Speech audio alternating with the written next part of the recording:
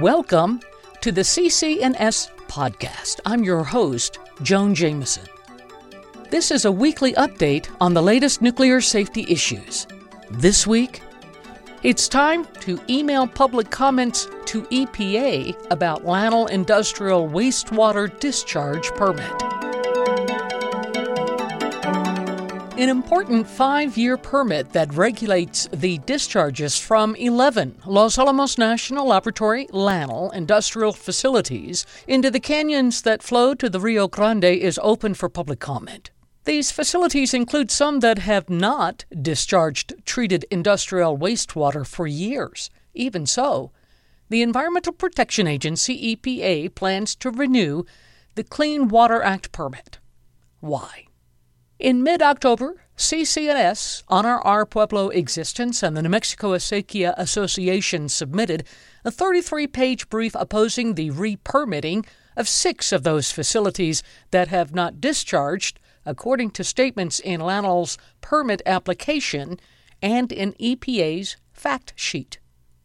The Clean Water Act requires a, quote, discharge of a pollutant, end quote, in order for EPA to issue a permit. Despite having outfalls, mechanical evaporators were installed at 2 of the facilities, the Radioactive Liquid Waste Treatment Facility and the High Explosive Wastewater Treatment Facility, over a decade ago. The evaporators have been used as the sole disposal system, but the Clean Water Act does not regulate them.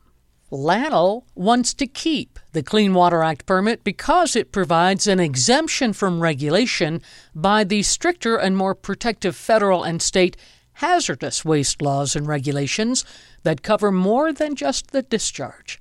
For example, the hazardous waste regulations cover the system of piping and tanks that are used to store and treat the liquid hazardous waste and require a registered professional engineer to determine its structural integrity, as well as conduct assessments as to the strength of the welds and systems to prevent corrosion, among other assessments.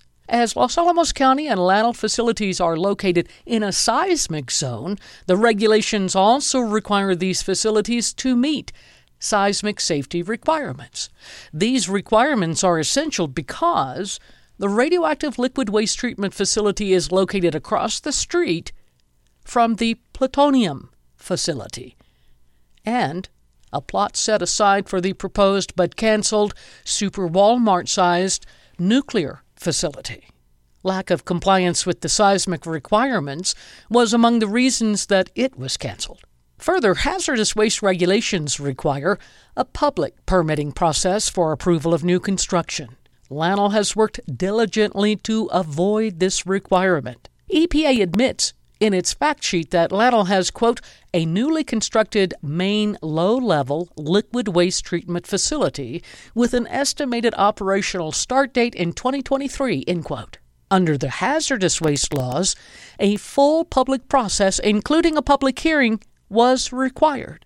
But because of the exemption, LANL only had to submit their plans and specifications to EPA. Comments are due to EPA Monday, March 29th. Thank you for listening to the podcast. Please visit our website at nuclearactive.org. You can also follow us on Facebook, Instagram, and Twitter. Your support is greatly appreciated. Tune in next week for a new podcast.